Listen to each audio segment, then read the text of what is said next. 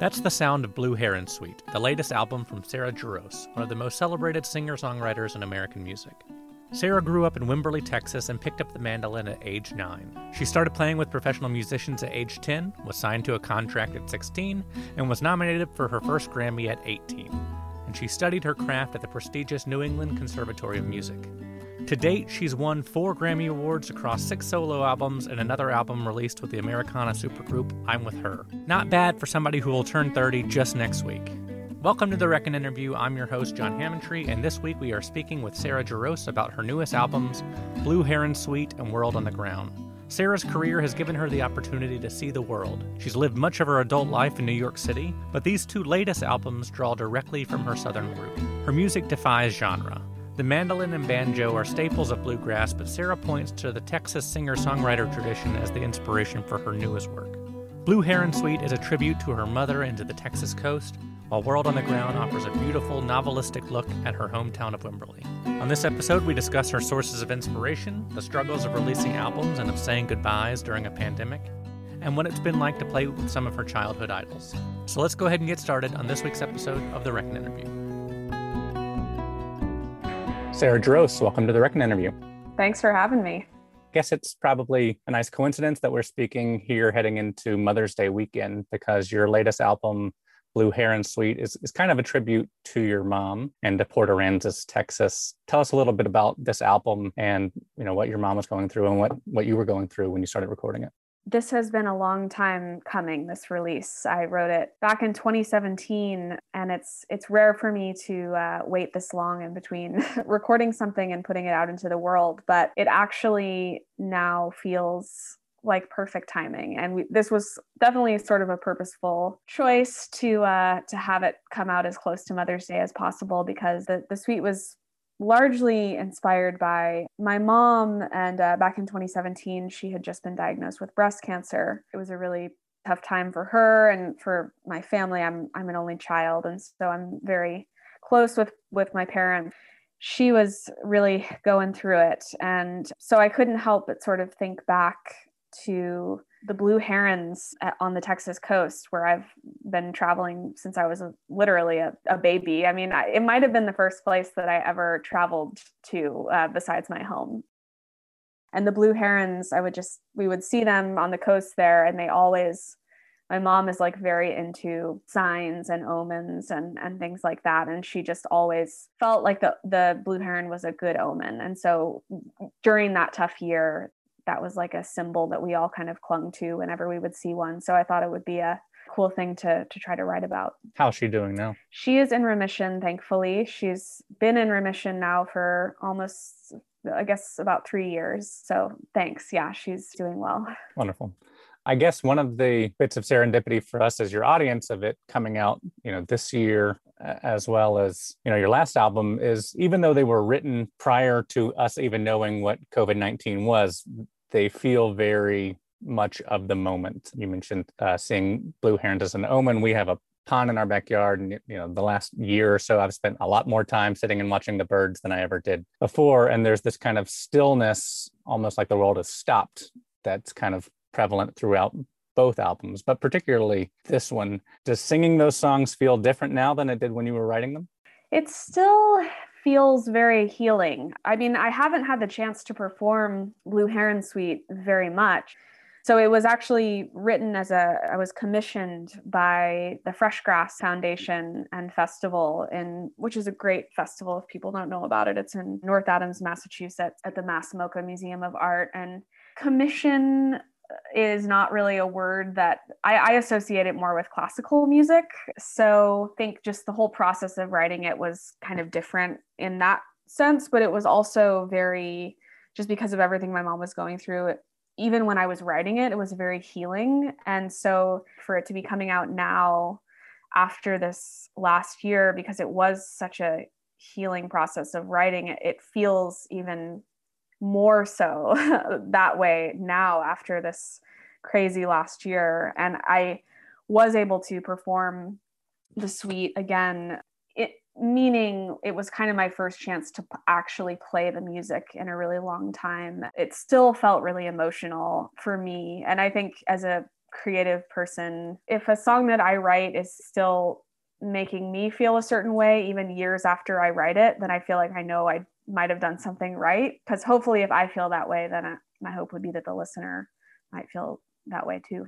It definitely comes through that way. And this is your second post-pandemic release. World on the Ground also had some songs that feel a little bit prescient. I'll Be Gone, literally evokes life during an apocalypse, maybe a little bit tongue-in-cheek. And then Hometown and Johnny both kind of deal with people who had gotten away from their hometowns, one way or the other, and then suddenly find themselves back home. And I think that was a common story for a lot of people in 2020, particularly being driven out of more expensive cities or just wanting more space. And both albums really kind of draw from, Texas, the hill country and Wimberley on World on the Ground, and certainly Port Aransas on the coast with Blue Heron Suite. What were you envisioning as you worked on World on the Ground? It seemed like a very conscious effort to write about, where you grew up in a different way than you'd written about it before.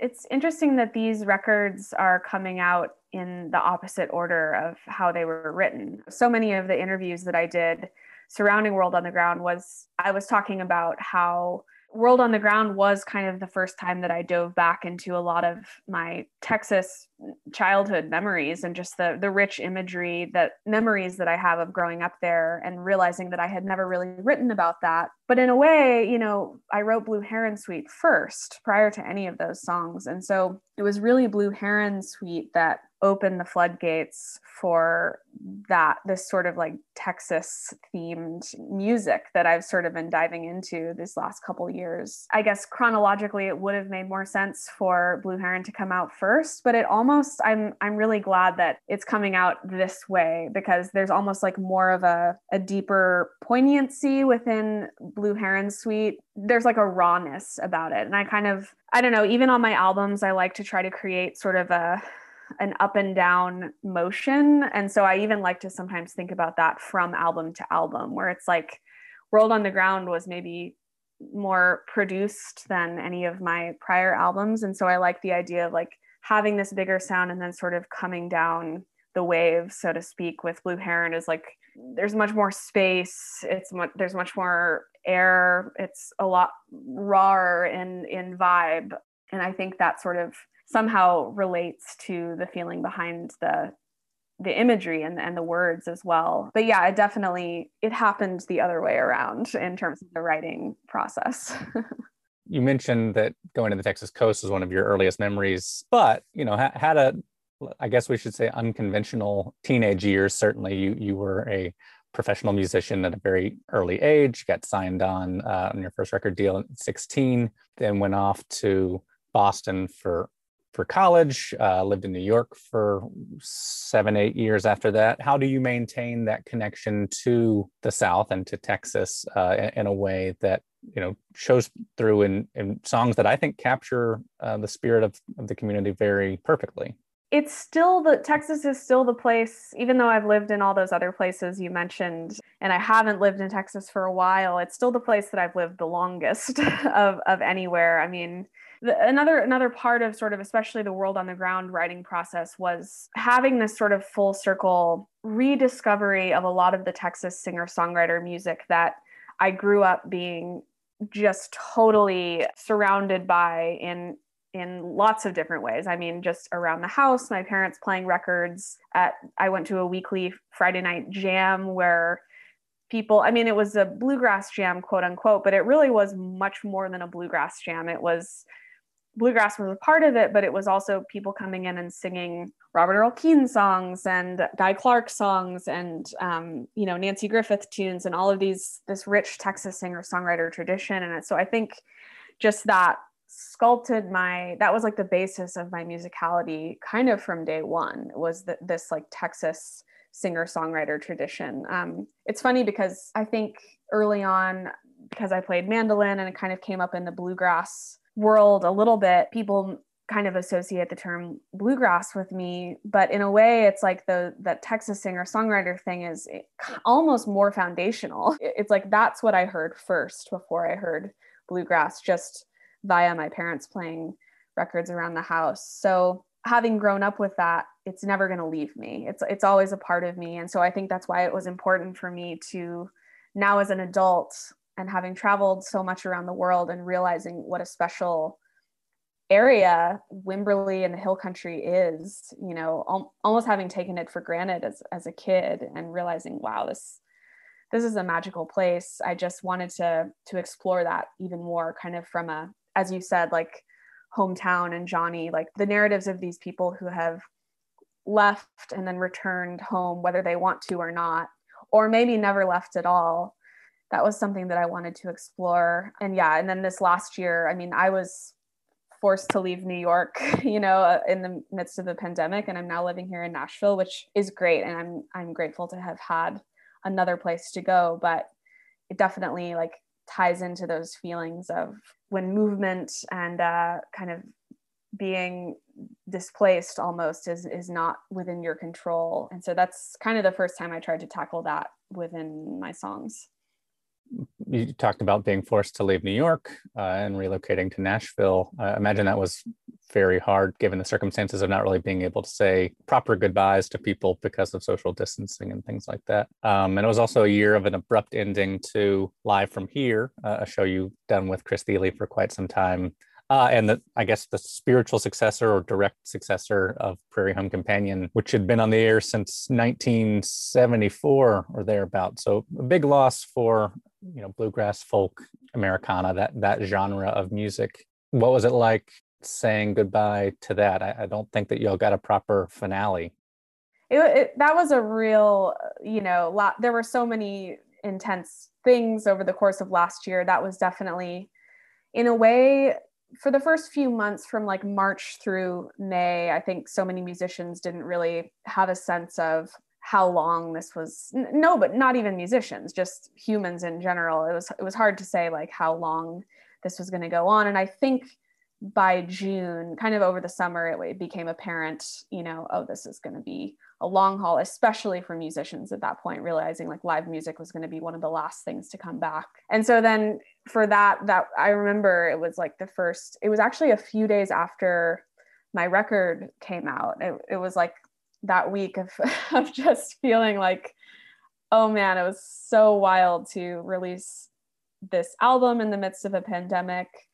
And then a few days later, they announced that Live from Here was going to be canceled. That was probably the hardest thing. There was no finale show. I think I especially feel for Chris in that sense. I think, you know, he didn't get a lot of notice with the ending of that kind of being so abrupt. Yeah, it just was shocking. And especially to have left New York, and at a certain point, like being a touring musician, as much as I was touring pre-pandemic, I could kind of be anywhere I wanted to and sort of base out of anywhere and just travel. But Live from Here was kind of the thing that was keeping me in New York. I mean, you know, in a way, because that's when I was home from tour, I would just do that show kind of whenever I was off the road. And so it was kind of the finality of like me deciding officially to like leave New York almost happened simultaneously when that show was canceled. It was just sort of feeling like, wow, there's not really a reason for me to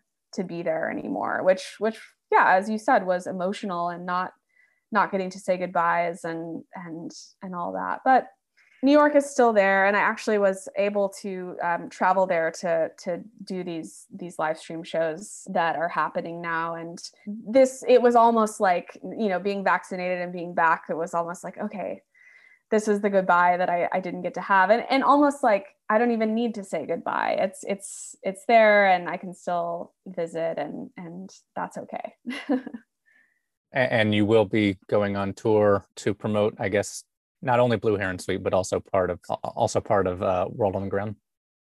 Yeah, I mean, there's still a lot of uncertainty, you know, around touring coming back. I'm feeling, even within the last 2 weeks, I feel like there's been a lot of forward motion, noticing a lot of musicians kind of posting tours in the fall and festivals announcing that they're coming back this summer. And so that's all really exciting. But there's still also things being canceled. So it's kind of a mixed bag. And my hope is that I can, you know, when things are more open even than they are now, and things are kind of settling back into normal, that I can actually get to tour World on the Ground and also Blue Heron Suite. I think those are going to be two separate tours in my mind, because, you know, musically and like band wise, they're two completely different vibes.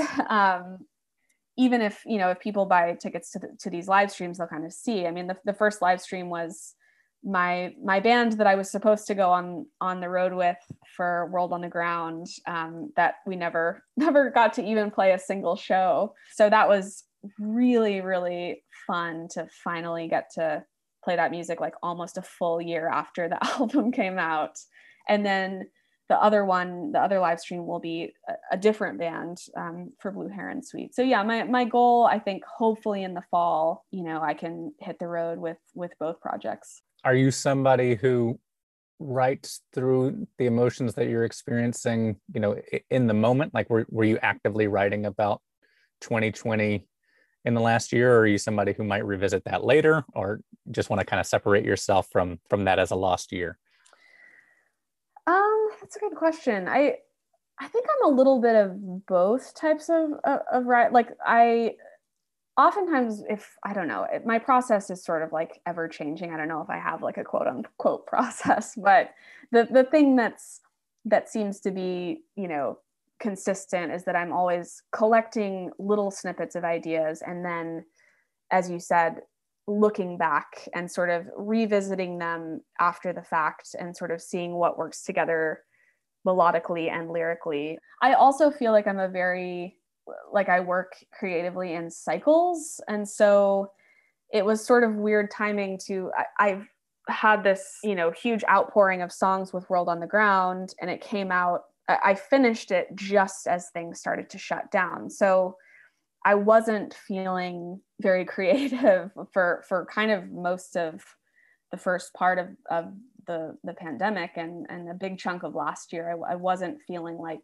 I had much to say about it. I wasn't feeling like because I was at the end of my creative process with World on the Ground. And there were a couple of things, I think, towards maybe the fall, once I started getting into figuring out my schedule and what my life is like at home for such a prolonged amount of time. You know, I wasn't necessarily writing all the time, but I was discovering why I like am a musician in the first place, and rediscovering albums that I loved, and that like help, just like reminding myself why I fell in love with music. And so a big part of that was I kind of did this like cover series in the fall for like 10 weeks. I just like would pick a different song every week and just sort of quickly record it on my GarageBand and put it up. And that proved to be like really healing and helpful. Like, I think not just on a musical level, but also like feeling connected to the fans at a time when I couldn't actually be with them. Yeah. And so I think after I kind of went through that process, it was like that opened the gates to like start to feel like I wanted to write music again. But I still haven't written a ton this year. I feel like just in the last month, I've started to feel like, okay, I'm getting into the next cycle, whatever that's going to be. Because what would have been the last year that you would have not toured at all? I mean, you would have been, I guess, a child. Is that?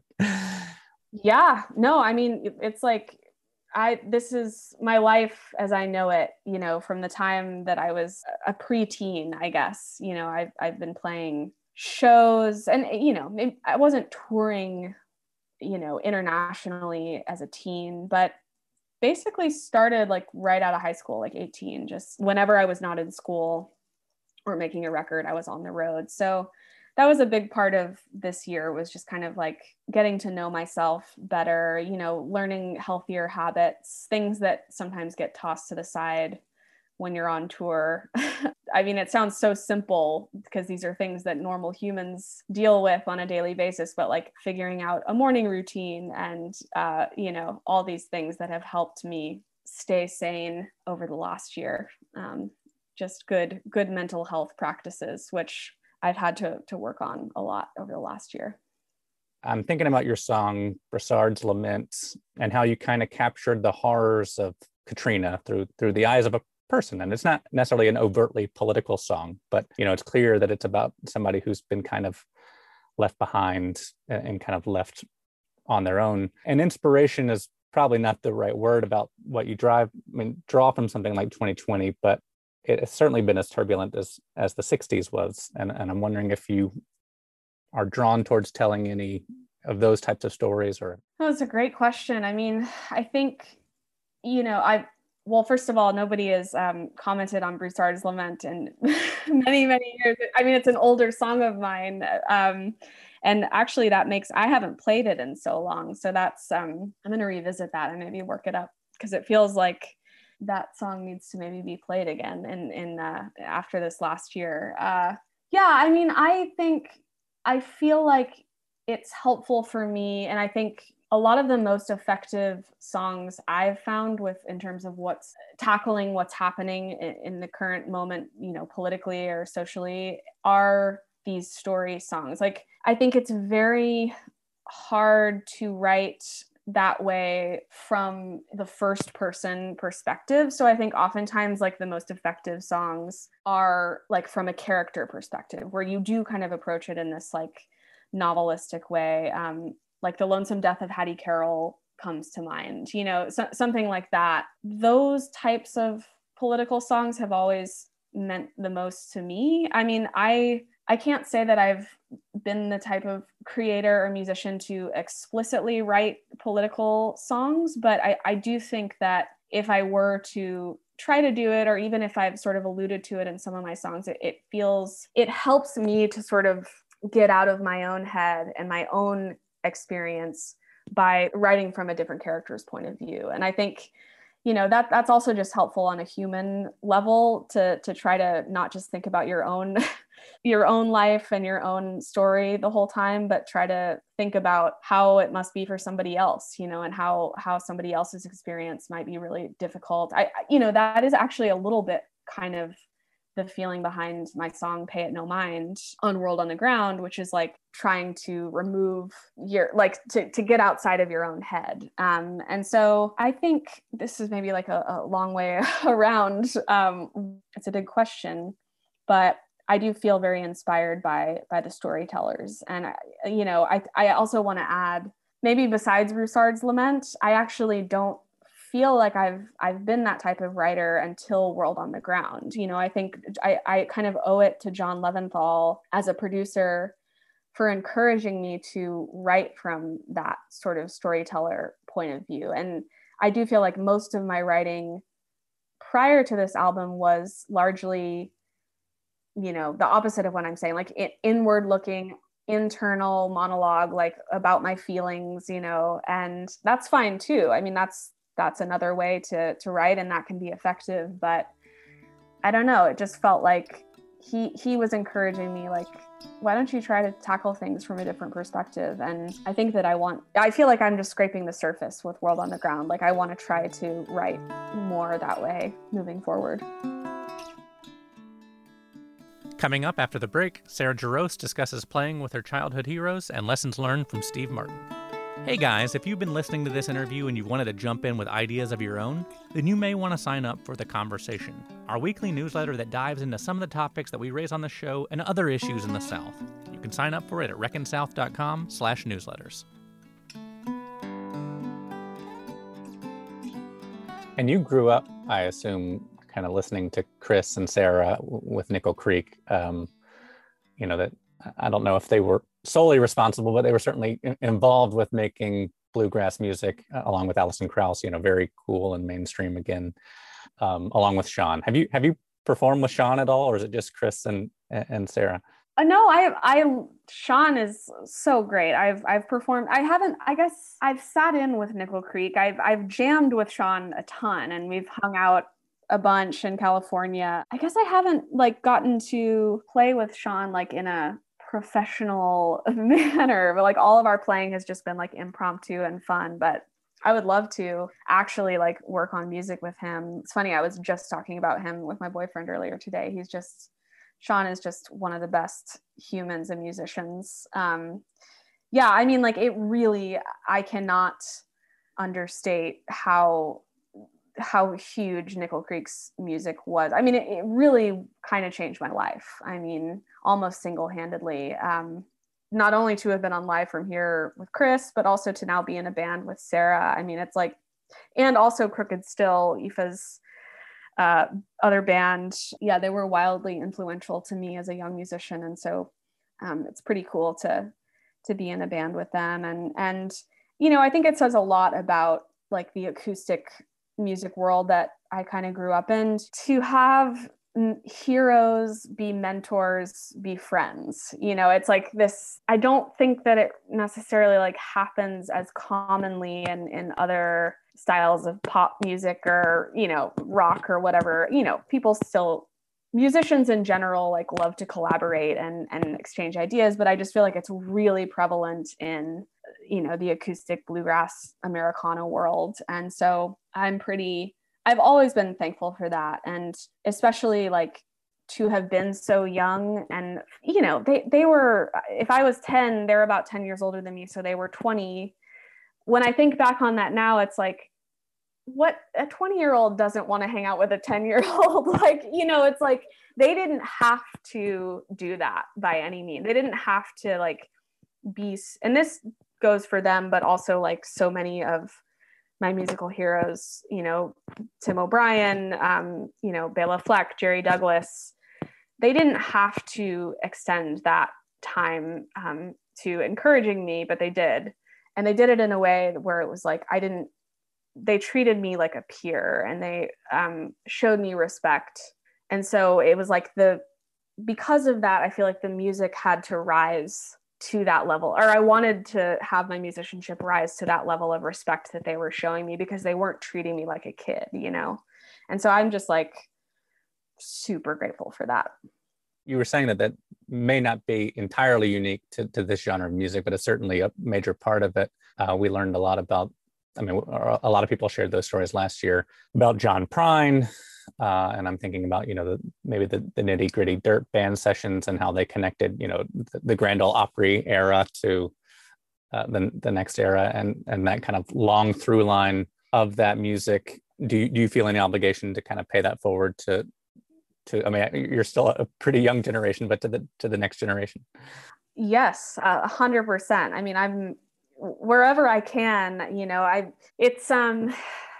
think sometimes I feel like I was sort of around at this like really, I was a kid in a really magical era for like bluegrass and acoustic music, in the sense that there were some camps that sort of started while I was like in the prime age, to sort of like the Mandolin Symposium comes to mind. It was a music camp that was started by Mike Marshall and David Grisman, and Chris Thiele was a part of the first one. And the first one was when I was 13, and then it lasted for 10 years, and it's not even around anymore. And so there's some things like that where I feel like, oh man, I wish it was still, you know, around, so that maybe I could even be a teacher, or, you know, just go back and kind of give back to the thing that meant so much to me. But I try to do it wherever I can. I was actually just had a really wonderful experience getting to teach a masterclass for NEC, New England Conservatory, where I went to college. I mean, it was on Zoom, obviously,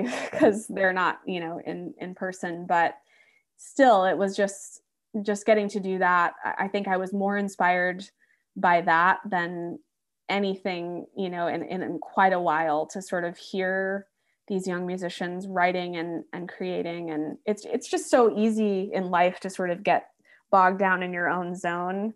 And it's the best to sort of hear new people coming up and being creative. So yeah, whatever I can do to sort of give back to younger people, because I was certainly the beneficiary of so much wisdom and mentorship for a long time. Even beyond, you know, the music realm, and I don't want to discount his talent as a musician, but you got the opportunity to tour, at least briefly, because I saw you on this tour in Birmingham with Steve Martin and Martin Short with I'm With Her. Can Steve hold his own against you in a banjo? Is he the real deal? He is the real deal, 100%. Yeah, I've actually been very fortunate to spend quite a bit of time with Steve now, and it's so cool how much he loves the banjo, and he really cares. He really cares about the details of it. He really is just obsessed with it. And so much of my time with him musically has been, he'll play and then he'll just like put the banjo in my hands and be like, please play something for me. And then he'll just kind of stare like fascinated, at the fingerboard, like, wow, how do you do that? And he's Steve Martin, he's as funny in everyday life. I mean, it's just like, I can't even believe that I've gotten to spend time with him. And that tour in particular with Aoife and Sarah, we got to spend quite a bit of time hanging out with him and Martin Short, which was just totally surreal. And like, I can't even believe I just said that sentence, but they're just, even that, like, it's almost, that feels related to what I was saying earlier about my musical heroes. It's like Steve and Martin Short, like, could get anybody, and the fact that they just want to support us, and I know they've supported like a lot of younger musicians, and take us around on that tour with them, was just, it says a lot about their character, I guess, and that it really, at the end of the day, like, when it's about the art and when it's about the music, and when that's sort of the center of gravity or the barometer for creative people, then you kind of can't go wrong, and that's what I tried to have witnessed that in my heroes, that's sort of like the important thing is the art, and the rest, you have to be smart about the business and all that. But like, if you get too lost in that, you kind of, if it's about what you're creating, then you kind of can't go wrong. Well, to wrap up, you mentioned that you've been revisiting a lot of albums this year, for comfort and peace. Wondering if you could just recommend a few albums that you've rediscovered and why our audience should listen to them. Yeah, I mean, it's funny. A lot of what I've been listening to has actually carried over from what I was listening to get inspired to write World on the Ground. Just kind of going deeper in the Texas singer-songwriter world. I think that's also connected to the fact that I haven't been able to visit home really once in the last year, and so it's kind of nostalgic, just like missing home. I feel comforted by listening to, a record that's been really kind of central to me over the last year is this record by Eric Taylor, who, I don't think a lot of people know about Eric Taylor, but I think he actually passed away last March, but he's a phenomenal writer from Texas. And it's just his self-titled album, Eric Taylor, I think is a masterpiece. And it's like one of my go-tos just for inspiration, and talk about like novelistic approach to writing. I would highly recommend that album. Also, constantly listening to James McMurtry.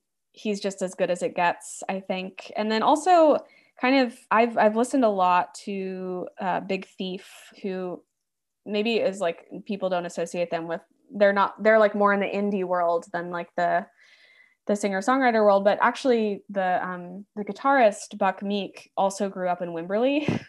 Funny enough, small world. And I like went to high school with his younger brother Dylan, and so I actually knew him in Wimberley, and so it's been really just so fun to kind of watch their meteoric rise. And I just love Adrienne's songwriting so much, and I really just think that they've created their whole own sonic world, and I'm super inspired by it. I guess as an Alabama fan and an Alabama grad, I would be remiss if I didn't take the opportunity to ask if you could write a Crimson and White song to counter Orange and Blue.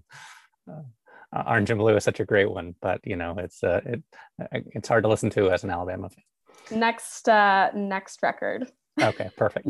I'll hold you to that. Well, Sarah, thank you so much for taking the time to speak with us, and I hope you get to get out and tour soon. And will that Mother's Day live stream be available for people to watch after Mother's Day? Yes, it was supposed to be available for a week, but we just decided to keep it available until the 23rd, which is actually my birthday. So a little gift on my birthday to fans. Well, hopefully people will be able to track that down, and we'll talk to you soon. Yeah, thank you so much for having me.